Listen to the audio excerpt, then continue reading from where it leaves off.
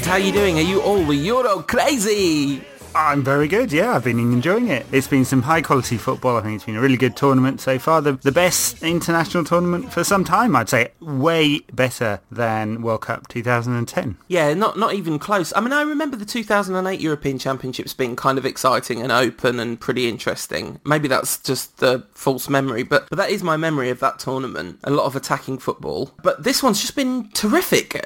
Jonathan Wilson's talked a lot about proactive and reactive teams. He was talking about the footballing psyche adapting to the existence of Barcelona and their dominance sort of justifying the kind of purely reactive football we've seen from Chelsea and Mourinho's Inter, which has managed to defeat Barcelona. And there's been a lot of that sort of thing in the first... Yeah, there's been some real contrasts, I think, in the styles between teams, haven't there? And not everyone's at poles, but there are quite a few. I mean, I guess we'll come to talk on about some of our favourite games and players and so on, but in a more general sense, there have definitely been some very attacking open side and some perhaps more attacking and open than we thought. But on the flip side, some sides that have definitely set out to get no more than draws or, in fact, have just been much poorer than we expected of. There you go. I guess you get that with every tournament. I think the thing about the Euros is the level in standard between the bottom team and the top team is much closer than in the World Cup, and I think that's made for some pretty interesting battles between teams.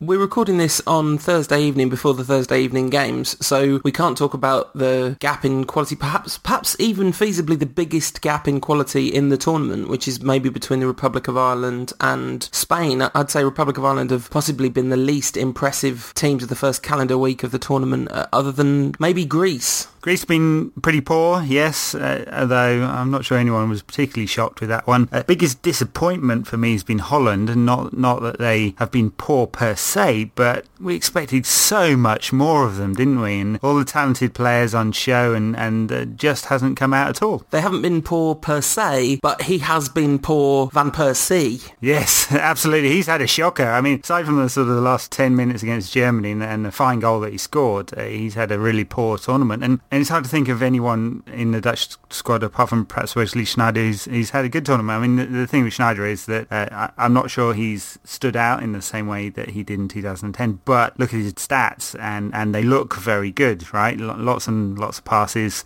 by Dutch standards anyway, and creating a lot of chances. So I think he's got 8 key chances or passes made per game so far. Yeah, I mean, I kind of profoundly disagree with you in the sense that Sneijder hasn't stood out like he did in 2010. I think if anything, he stood out more than he did in 2010. It's just that he's been incredibly badly let down by his teammates. So all the gorgeous passes and fantastic chances he's set up have been squandered. If they hadn't, I'm pretty sure we'd all be saying that after the first week Wesley Sneijder's the player of the tournament, because he's the one ray of light in an otherwise terrible Holland side, and they're not quite out mathematically, but just can't see them coming back into it. No, right, and I suppose while we're on Group B, we should cover that one. They're expecting not far short of a miracle. They're expecting Germany to lose to Denmark, and we wouldn't expect that, although I think Germany will probably rest some players for the third game. The bad thing for Holland, of course, is that Germany aren't qualified themselves. They can go out if they lose, so they have to make sure that doesn't happen. And it's not looking good for them. Lots of things could happen in that group. I mean, it's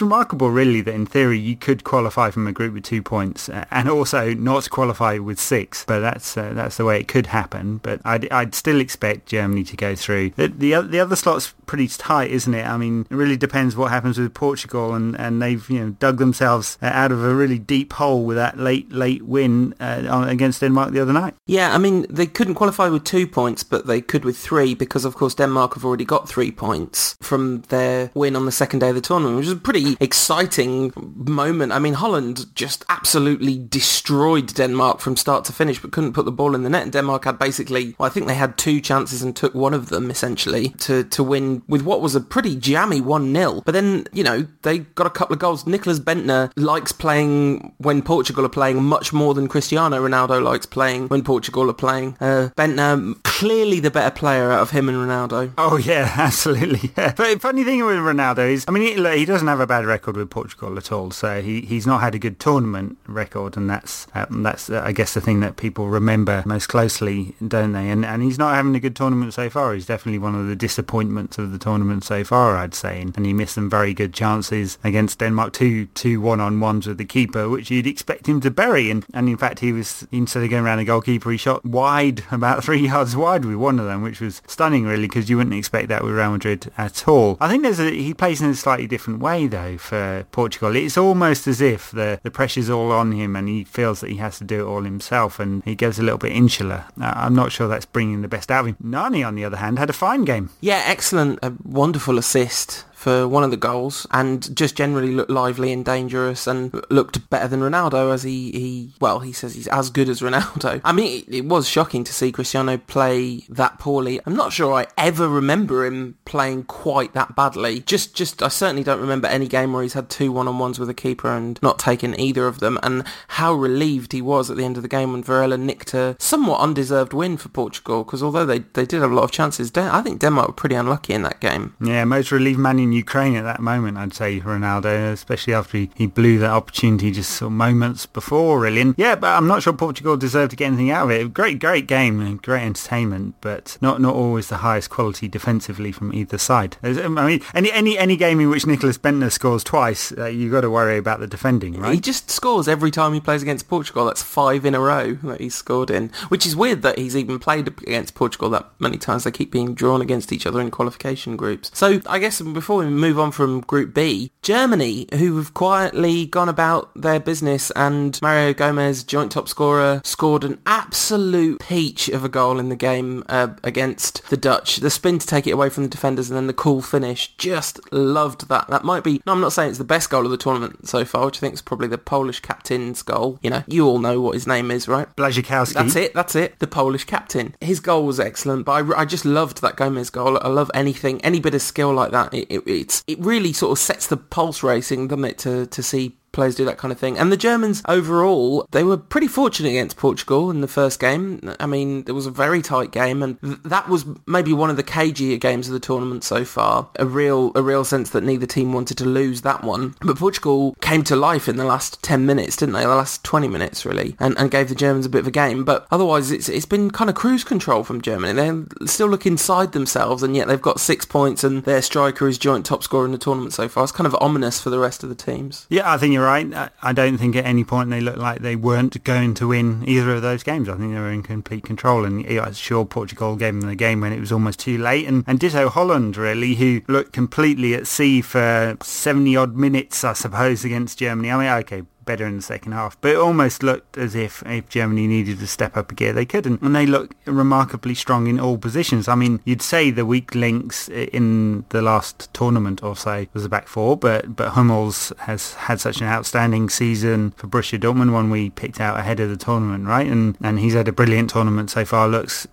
really, really classy. And Gomez, you'd have said, well, that might be an issue, if only based on his record for Germany at times, but he's been excellent too. I mean, certainly in terms of the goal scoring against Holland. So they're looking formidable, and it's hard to pick a weak point out in the team. Now, the interesting thing is that, apparently they do have a few sort of bumps and scrapes and a few tired limbs and stuff, and they do want to rotate. So will players come in and be as effective? And you've got to say the depth of their squad looks really good though. So, you'd probably, if you were ranking the sides based on the first round and a half or so of games that we've seen so far, then you'd probably put Germany top. So I guess having done, we're not doing these in the right order, but having done Group B, the group of death, we should do boring old, rubbish old, not going to be very interesting at all, no goals, no excitement, Group A. What do I know about football? Clearly nothing. Everyone said the same thing, but there's been some great games in Group A. One of the first games, of course, Russia against Czech Republic, and 4-1 to Russia, and they look absolutely outstanding. And there's this kid, Arshavin, who looks quite good. I mean, he might fit the Arsenal style of play, don't you think? Do you remember that day when Nani suddenly turned into Nani's brother, who was like Nani but good? Right. Right. Arshavin's brother's playing in this tournament, not the one he sent to England, the one that plays in Russia. Obviously, the man likes being at or near his home, doesn't he? It's, I guess the loan away has given him a new sense of confidence, and he plays with more freedom for Russia as well. He tends to be stuck in one of the wider positions for Arsenal, and that's, I guess, not really where he wants to play. Suddenly he's come to life and he's been creative, and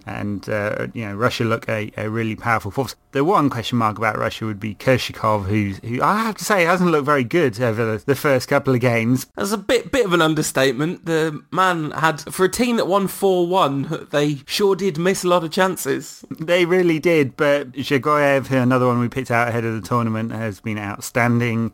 Obviously the goals he scores say that much, but he's also been dovetailing really nicely with Arshavin, and Russia have got a really kind of flexible front three-ish there, and they look really good, and the Czechs are just about still in it, aren't they, after that hammering, but they've come back into it with a victory over Greece now. And Poland, it's touch and go whether they're going to go through, I suppose. I mean, they put together such a passionate display, didn't they, in the opening game, and didn't get anything out of it. Well, they got a point. And then another one in the next game, right? And so, I mean, that's going to be a really close group as well, and you can't say for sure that Poland get through. You kind of hope they do, because the Polish people clearly desperately want it, and scenes in Warsaw after their game the other night were pretty stunning. Yeah, I mean, the kind of passionate highlights of the tournament so far have been the Ukraine game and the Polish games, as you would expect, given they're the host nation to the tournament. But that Poland-Russia game was one of the most charged atmospheres I can remember. I don't know if you saw the link of the video that I sent you over Twitter that was Polish fans celebrating in one of the fan parks in Warsaw. Right, yeah. It happened on Russia Day. A bunch of crazy Russians marched through Warsaw, which, if anyone isn't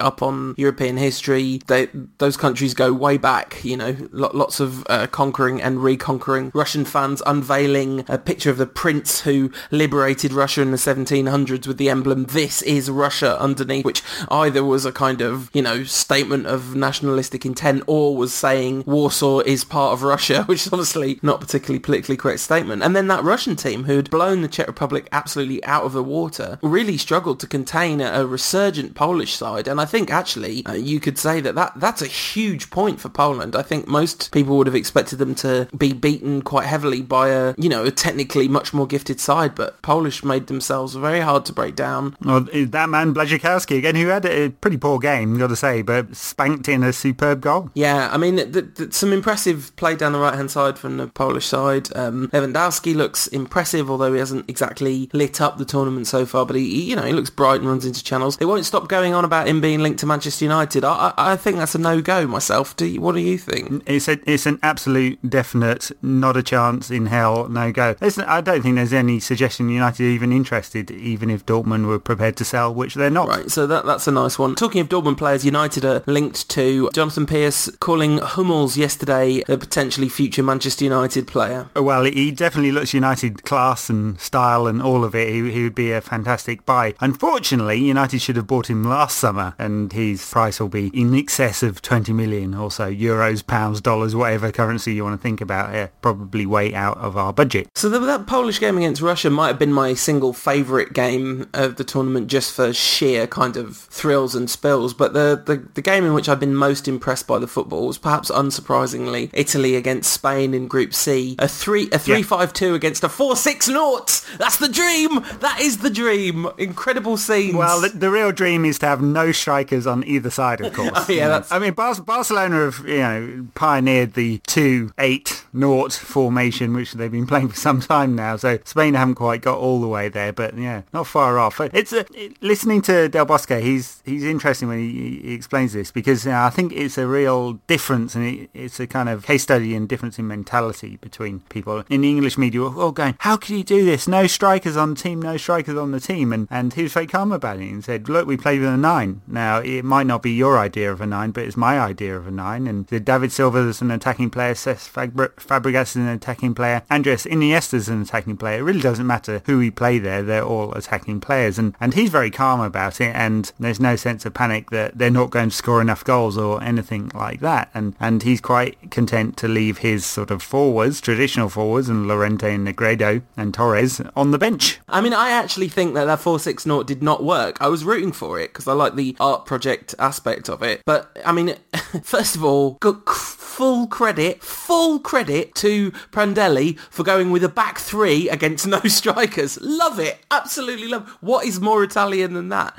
I mean, actually, it was a very fluid, very attacking, very impressive counter-attacking Italian. I didn't mean attacking, I mean counter-attacking Italy, who once Balotelli had gone off and Natali came on, looked incredibly dangerous, the more dangerous the two. But I would really strongly argue that the 4-6-0 just did not work for Spain. There were so many times when their midfield players had opportunity and possession. There was just no one ahead of them to pass to. It's all very well saying Silva's attacking, Fabregas is attacking, but their mentality is not that of a striker. And when Torres came on the Football Ramble, Luke Moore was saying he kind of proved the point. Ironically, of course, he didn't score any goals because he's Fernando Torres, but he made so many chances with his movement. He looked really dangerous. And what has Fernando Llorente done to Vincenzo Del Bosque? It's not quite as simple as that. Yeah, I understand what you mean. Spain suddenly looked like they were going to create chances when Torres came on, and the striker's movement, which was very different to the very false nine of Cesc Fabregas, who often played in a midfield position,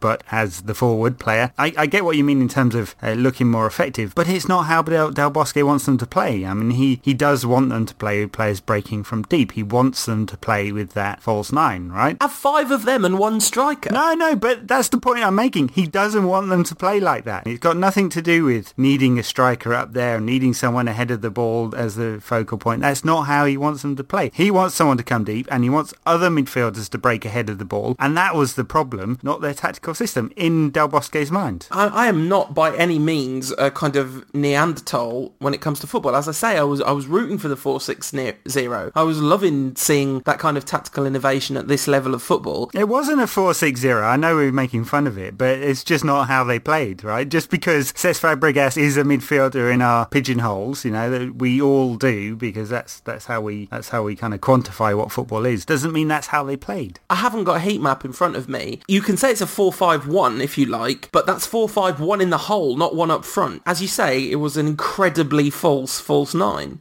They normally have forward players, right? They normally have a striker on the pitch. Just because we will determine them as a striker, Del Bosque is saying that is not true. He's wrong! Well, I mean, I'm thinking that 2 European Cups and a European Championship and a few La Ligas and stuff qualifies him to say what he's saying here, and he said it very clearly, right? In our English minds, we're going, there's no strikers, this is bizarre, we don't get it, and we mock it and we point at it and we laugh at these strange people possessed by demons. There's a kind of wonderful genius to the tactics, because Italy have got that 3 at the back, and it kind of made them somewhat redundant in a kind of one-to-one sense. But they were worked incredibly hard, and actually De Rossi's performance at sweeper, regardless of the fact that he had one sleeve longer than the other, it would have been my favourite individual performance of the tournament anyway, even if it wasn't for the sleeves. The sleeves just added a level of magic to it, which, I don't know, it's hard to quantify in words. Anyway,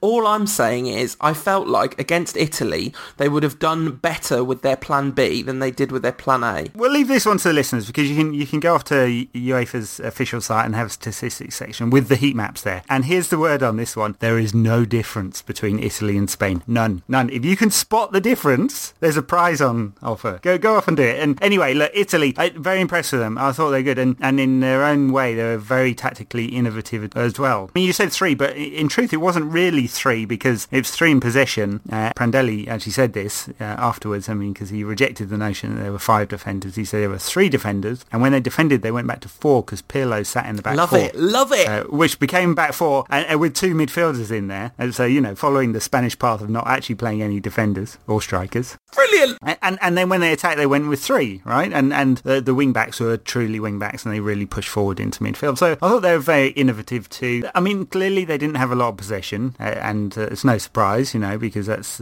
Spain play, that short passing tiki-taka style that doesn't give the ball away, ever, and they cherish it, unlike England. Only England had less possession than Italy in the first round of the tournament. Right, yeah, well, and Greece, I think, in the first game. But so they didn't have a lot of possession, but they were effective with the possession they had, right? And they did look dangerous, and they looked like they could score, and they caused Spain problems, and Spain will certainly have to think about whether they need to follow your advice and suggestion and change their tactical makeup in the future when they come across better teams than Italy, because there are better teams than Italy in this tournament. I think Italy are going to win. That's my little sneak. I think Germany are the best team in the tournament. I think Spain are probably also the best team in the tournament. You know, they're just wonderful in different ways. But I just have this little sneaky feeling that Italy are going to win this tournament. It's a complete nonsense, obviously, but I just have a little suspicion. But the Balotelli miss, it was extraordinary when he took the ball off Ramos, then sort of went and stood in front of the goalkeeper for a bit to let Ramos have a chance to come back and tackle him. It looked like he forgot where he was, who he was, what was going on, what the round thing at the bottom of his leg was, all that stuff. Yeah, bizarre, wasn't it? Really bizarre. And obviously he was hauled off very shortly afterwards. Prandelli said it's not a punishment, but it kind of seemed like it, didn't it? And absolutely typical that Di Natale would come on and scored with basically his first touch. Yeah, gorgeous.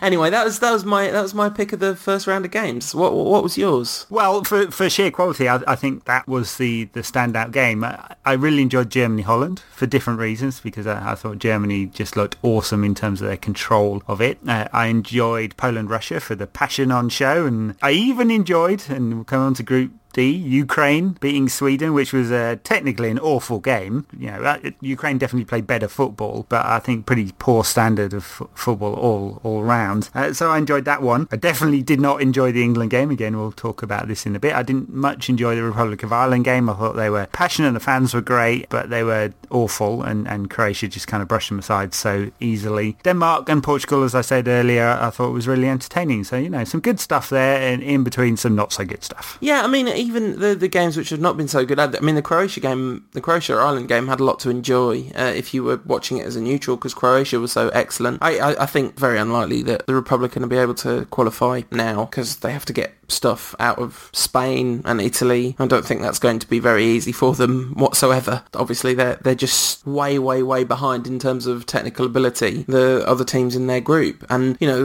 a lot was made of Trapattoni, well organised and defensive, and within 3 minutes they made a massive howler and put them hugely on the back foot. Nicked one then from a set piece, but then it was just, they were just all at sea at the back. And if you're a kind of tight, well organised side and you lose the ability to be tight and well organised, then you're really going to struggle. Yes, and that was the thing. I mean, we talked about them ahead of the tournament and how they'd had so many clean sheets and they'd built on being, as you say, tight and well organised and not conceding goals and taking advantage of the few chances they get. So to concede 3 goals, which were all preventable, Trapattoni must have gone mad afterwards. And the Irish players must have done too, because there'd been so much talk beforehand about how this was their big chance. This game was their big chance. And so, yeah, we're recording ahead of the game with Spain, so chances are they'll get absolutely spanked, and that'll be them in real trouble with Italy to come. Yeah, and I think the 4-6-0 would be extremely effective against the Republic of Ireland. But anyway, that's a debate we can keep having off the air. So Group D, brave John Terry and his English Lions. Now, actually, I really did quite enjoy the England game. I was actually really rather impressed with England. You said in the preview, and nobody would ever fault you for saying this, because it's clearly been the truth, that Gerrard will not have the tactical discipline to sit in the 2 banks of 4 and will cause all sorts of problems for England. He did. He was incredibly tactically disciplined. His passing was kind of okay.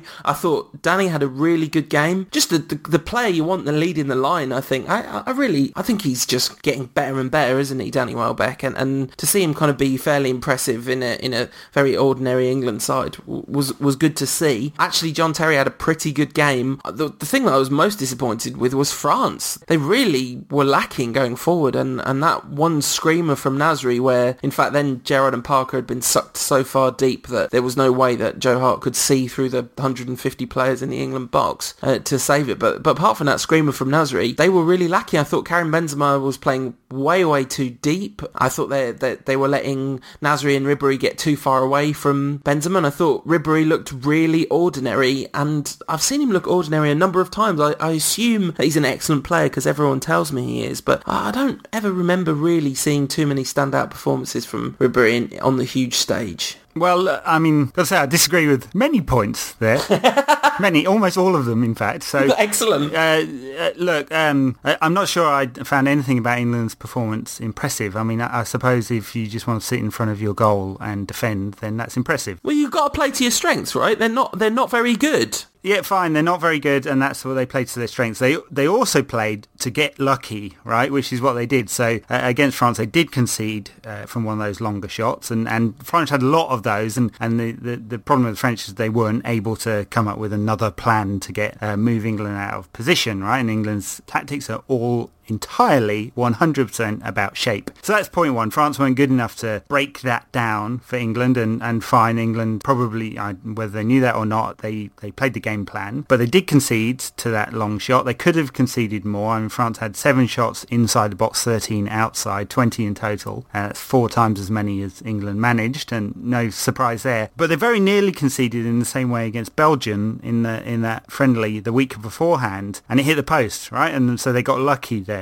If you play this system, that's what you're going to have to rely on. And Chelsea got very lucky against Barcelona and Bayern Munich. I mean, incredibly, really. I mean, if your tactical system is based on hoping that the other team miss their chances, then you've got a real problem. And we'll see with England. There's been some talk about whether they'll be able to open out for future games. And Gerrard said, with respect to Sweden, they're not France, and we think we can be more ambitious. But I have to say right now, ahead of the game, we'll test this one when we do our podcast next week. I don't think England will be able to change their mentality sufficiently enough to make a real difference, and I think they will have a problem with this. I don't think you press the switch and you go from being ultra negative to attacking and you just do it like that with basically the same players. So that's another point I wanted to make. Gerrard, I think he had a real problem. I don't think he works in a 2 in midfield, and the fact that he was 15 yards away from Nasri when Nasri scores tells me that didn't work. He wasn't in the right position. He should have been, as the man that's furthest forward in that duo in that 2, he should have been the man challenging, and he didn't. He was nowhere near. He can't play that role. I just don't think he knows how to play it. And I think that will be a problem for England going forward. Not least because Parker, it seems, is crocked, and Jordan Henderson is now going to be playing the holding role, Let me just very quickly clarify one thing, and then you can carry on with your quite correct rebuttal. When I say impressive, I don't mean they were actually impressive relative to the other teams in the tournament. They were impressive relative to their own strengths. So it's about expectations. Yeah, exactly. My expectation was so low that the fact that they got a jammy 1-1 against a very under-impressive French side kind of impressed me. So, but do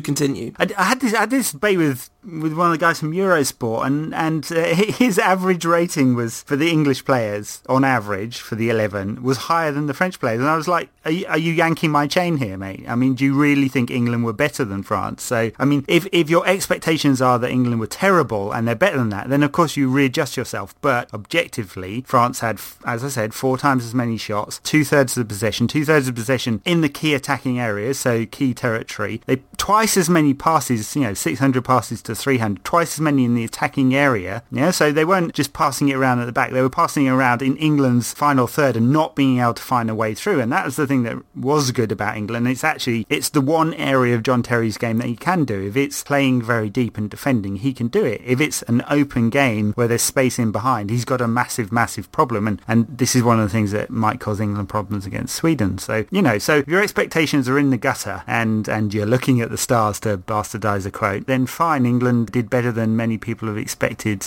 pre-tournament. We'll see whether they can flip that switch and suddenly become an attacking side. I think they're going to have real problems with it. I'd just like to say, at no point in what I said did I indicate that I think England are going to do well in this tournament moving forward, because I think you're absolutely right, and we've seen it so often. I mean, if England had conceded first, the game would have been very different. I mean, that's one of the ways in which they got lucky, was they scored first, and you set up like that, you darned well better score first. It's the only strategy they have. Look, maybe it will be different against Sweden. Sweden, as we've seen, are not very good, and they're not very technically sound, so England ought to have a decent share of possession this time. It might not be a very good game. Ukraine might be different, though, because Ukraine did keep the ball in their opening game. That's one of the good things about them. They looked like they had absolutely no penetration for most of the game until a hobbling Shevchenko suddenly got up and scored twice, much to my annoyance, after I'd written him off in very public fashion. I just loved that game. Now, with genuine apologies to our Swedish listeners, especially at Myrta123, who's one of the Rantcast's biggest fans, I must apologise to all the people of Sweden, but I loved seeing those Sheva goals, and the crowd going nuts and him, just the whole ridiculous romantic fairy tale of it all. Actually, that game makes it very difficult for England because Sweden desperately need a win, and then they get to play Ukraine, who know that a win will be enough to take them through at home, whatever happens in the France-Ukraine game. So it's going to be really difficult for England to even qualify from this group now. Yeah, it is. Yeah, it's interesting that you talked about Sweden's technical prowess. The thing is, their overall percentage technical. If you take all their players and you give them a score of 1 to 100 on technical ability, and then you average it all out, I'm sure that will still be higher than England's overall average because they have Zlatan, whose technical ability is 99/100. Any game in which Zlatan Ibrahimovic scores and Andrei Shevchenko scores is all right with me. Glorious old-time AC Milan against current Milan. I mean, I thought Zlatan had an okay game. I mean, he's clearly a cut above, isn't he? Everyone else in that same team, and kind of knows it as well. And playing in a slightly different position than we might expect him to play at club level, for most of his career. And a little bit deeper, not quite in midfield as they try to suggest on the TV, but kind of floating in between. And he caused some problems for Ukraine, but in the end, Sweden were just overwhelmed. I mean, a little bit with Ukraine's ability to keep the ball, which Sweden just could not do. They're too English about it, too impatient, too willing to knock the ball long, too willing to look for a killer pass when they didn't need to do that, and they could try and work some space, which is what Ukraine did. And it's really funny though with Shevchenko, because he was hobbling around. He just did not look fit, and you just thought he really shouldn't. I said he was in the team out of sentimental reasons, and of course he scored twice in very quick succession as soon as I said that. Yeah, no better reasons than sentimental reasons as far as I'm concerned. What's the point of football without sentiment? It's like the whole crowd going Sheva. It's just brought a little tear to the eye, that did. I loved seeing that. So anyway, that's definitely enough about England, that's for sure. Although I guess we need to return to them when we talk about the United players in action. Not a brilliant tournament so far for United players, as I don't think World Cup 2010 was either. Nani, as you said, excellent for Portugal in their second game. Pretty nondescript in their first game. Yes, he was. Yeah, I mean, he made up for it in the game against Denmark, and when he was very good, and he was very attacking. He played some really good passes as well and really looked on it. Not so good in the game against Germany. I guess Danny Welbeck did all right.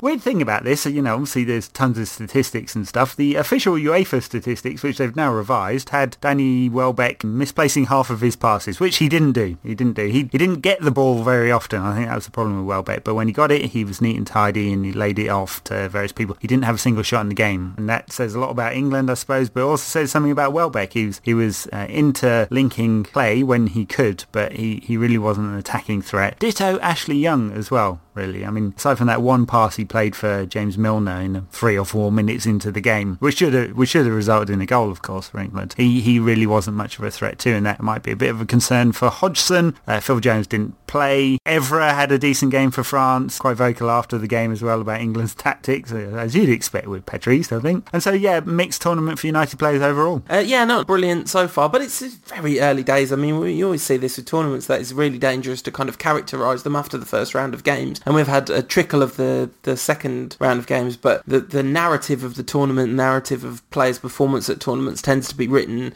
in the latter stages, doesn't it? That's when it really comes to life. Yeah, totally. Although, look, there have been some impressive players. Outside the United players, I thought Iniesta and Pirlo were outstanding in that Italy-Spain game. De Rossi. If we mentioned, De Rossi was great at the back. Schweinsteiger's been superb. I mean, how good was he against Holland? He just controlled the entire midfield. Khedira has impressed me in a way because he's played in a much more attacking way than he has done in the past for Germany. Germany as a whole have just become more offensive since the World Cup. And Khedira's bursting forward is more of a box-to-box player where you thought he was a defensive player before. Schneider, we mentioned. Hummels, outstanding. Blaženovský, rubbish, but, the passion. What a hit, son. What a hit. Mandzukic from Croatia, fantastic. Modric. Oh, my God. Modric's performance against the Republic. That was a sight to behold. That was.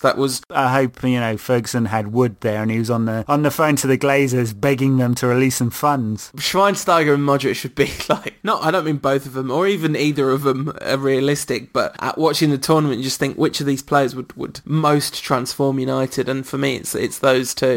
Well, both of them would be awesome, yeah. I mean, it's very true.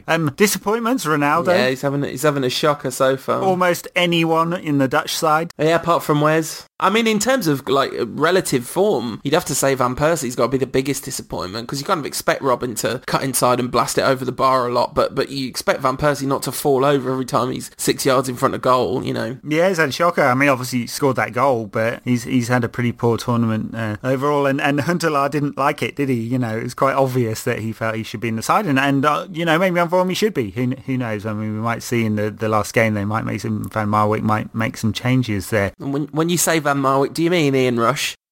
Yeah, that's right. Silver Fox that he is. I'd like to offer an official apology to Klaas-Jan Huntelaar for suggesting that his 40 goals last season came in the Dutch league, when of course they came in the German league.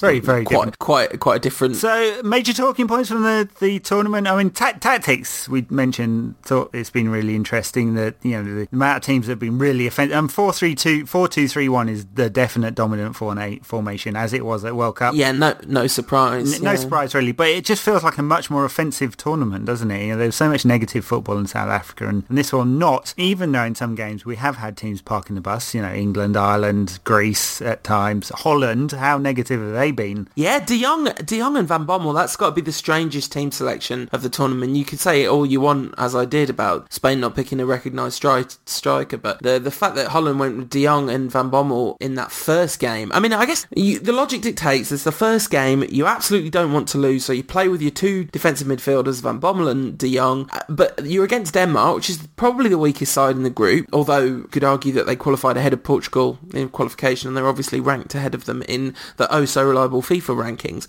But you know, Denmark, definitely not as good as Holland, so why not play that more attacking player?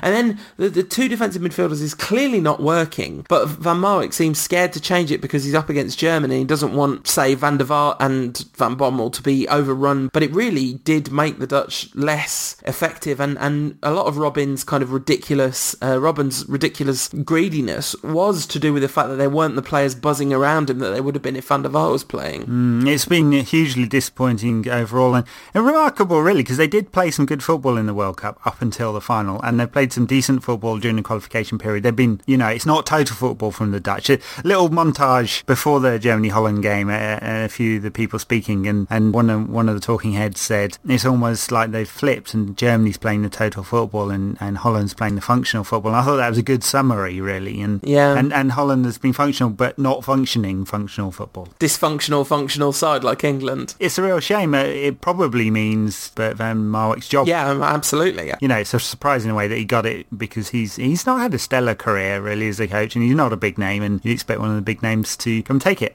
Other talking points from the tournament, I mean, aside from the football, there's been the whole racism issue, and we haven't really seen it in the grounds, though, I don't think. You know, the games are on and you're living your life, and so sometimes the sound's not the highest and half paying attention while you're doing other things, but I've not seen anything particularly terrible, and that's kind of a relief. I guess maybe some of those big flashpoints haven't happened. The one big flashpoint was the game against Poland, the Poland-Russia game in Warsaw on Russia Day, but that's not about football, is it? It's about politics. There's politics, and you know, UEFA have come out and handed down a 6-point suspended ban to Russia. So it's really not much of a punishment at all, unless something another big incident happens. So and generally speaking, the crowds have been pretty good, I think. I mean, certainly some of the bigger nations brought lots of Germany, Holland brought lots of fans, Czechs brought lots of fans, Poland being very patriotic and passionate. England brought a decent amount of fans, less than they might have done for some other tournaments. At Ireland, fans were fantastic. I thought, you know, 20,000 of them in Poznan, who completely dominated the stadium and were singing away even though they were losing. But loads of empty seats as well, and it's disappointing. And interesting, some tickets are like average price like €30, but in parts of Ukraine that's 10% of the month's salary. So, you know, for us that might be like £150 or something, you know, just picking a number out of the air. And so maybe that explains some of the empty seats. But that's a shame, isn't it? And random people wearing a lot of random fancy dress as well. That's the other thing I noticed. Lots and lots of people like dressed up, and then some random man with a GIMP mask on the other night. Very, very scary. Yes, there's been investigation into that on other football podcasts. The Guardian's Football Daily found out that it's some character called the Phantasm or something. From a French film from the 60s, yeah. Any time you're dressing up in fancy dress as a character from a French film in the 60s, you know there's something a little going on. A little left of centre, let's just say. That sounds weird. Indeed. TV coverage?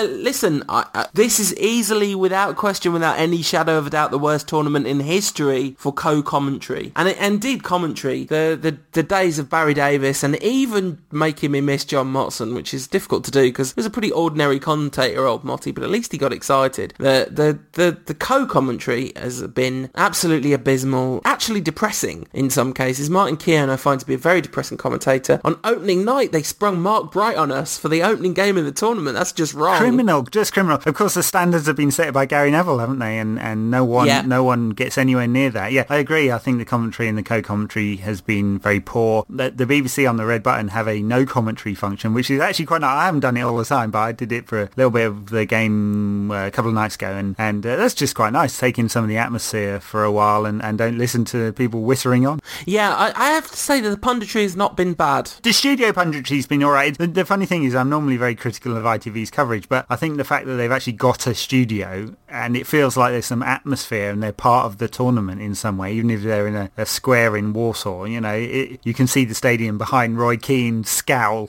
which has been a real feature of the punditry, hasn't it? Roy Keane's scowl. But that has made a difference. And I think the BBC's decision to not spend on having an outside broadcast, simply because the Daily Mail ran a negative piece about the cost of their outside broadcast facility in South Africa, was ridiculous, because they've spent about 35 million on media rights for this. Spending another million on having a studio there makes no difference, and penny pinching, and it spoilt their coverage, I think. Yeah, Alan Shearer in Poland was a particular highlight for me because he looked so happy. I have never in my life, apart from when he's just scored a goal, seen Alan Shearer look that happy. It was really nice. He looked relaxed and actually said some interesting things about the game. Yeah, some. I mean, I do think as a pundit he is like, say what you see. Maybe it's helped him that he doesn't have a screen in front of him, right? So he's actually got to think about what's happened. Maybe that's what it was. Again, this is relative to the standards set by the man. He's having a good tournament. Clarence Seedorf in the BBC studio is obviously a joy because he's Clarence Seedorf. Doesn't say terribly much, but he just looks very friendly all the time. And he's kept it awake, which helps, you know. He doesn't always with his punditry, does he? He looks like he's, you know, not to pull any cliches here, but he might have been having a little bit of a toke now and again. I've really enjoyed Roberto Martinez on ITV's coverage. Yes. Unfortunately, Adrian Chiles is just terrible.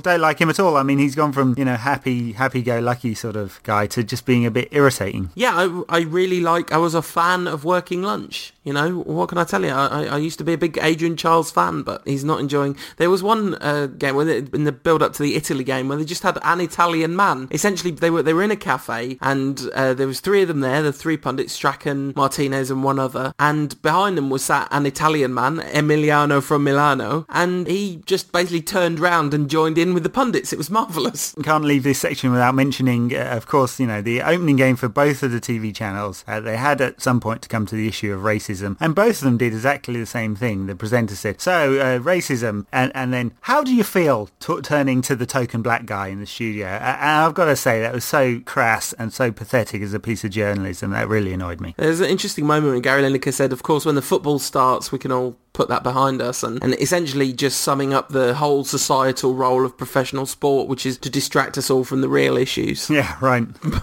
But you know, it's done it extremely well. What's your goal of the tournament so far? Well, maybe it was Mario Gomez against Holland, lovely spin and turn, or Blažinovski's lovely hit with his left foot against Russia. Maybe those two are my favourites so far. Those are the exact same ones that I would have picked. So there's been some crackers though. Oh, Pavlyuchenko against Poland. Yes, thumping goal. Stunning goal. One thing that's been really disappointing in this tournament, especially with so many of our brothers in Eastern and Central Europe in the tournament, that region has abandoned the mullet like America did in about 1992. The mullet's just gone. The only thing that you could even call a mullet is David Silva's fairly long on the sides and longer on the back. I claimed that one of the Poles had a mullet, and I was corrected on this and told that a mullet, the definition of a mullet is business on top, party at the back. And there you go. Exactly. Yeah, so You're right, yep. No mullets. Your mullet watch is sadly lacking. So funny, England players all went to the hairdressers, and Wayne Rooney now has this weird kind of 50s kind of quiff thing going on top with the fake hair on top, you know, the stuff that's been plucked out of his bum, and then he's got it shaved around the sides. It's a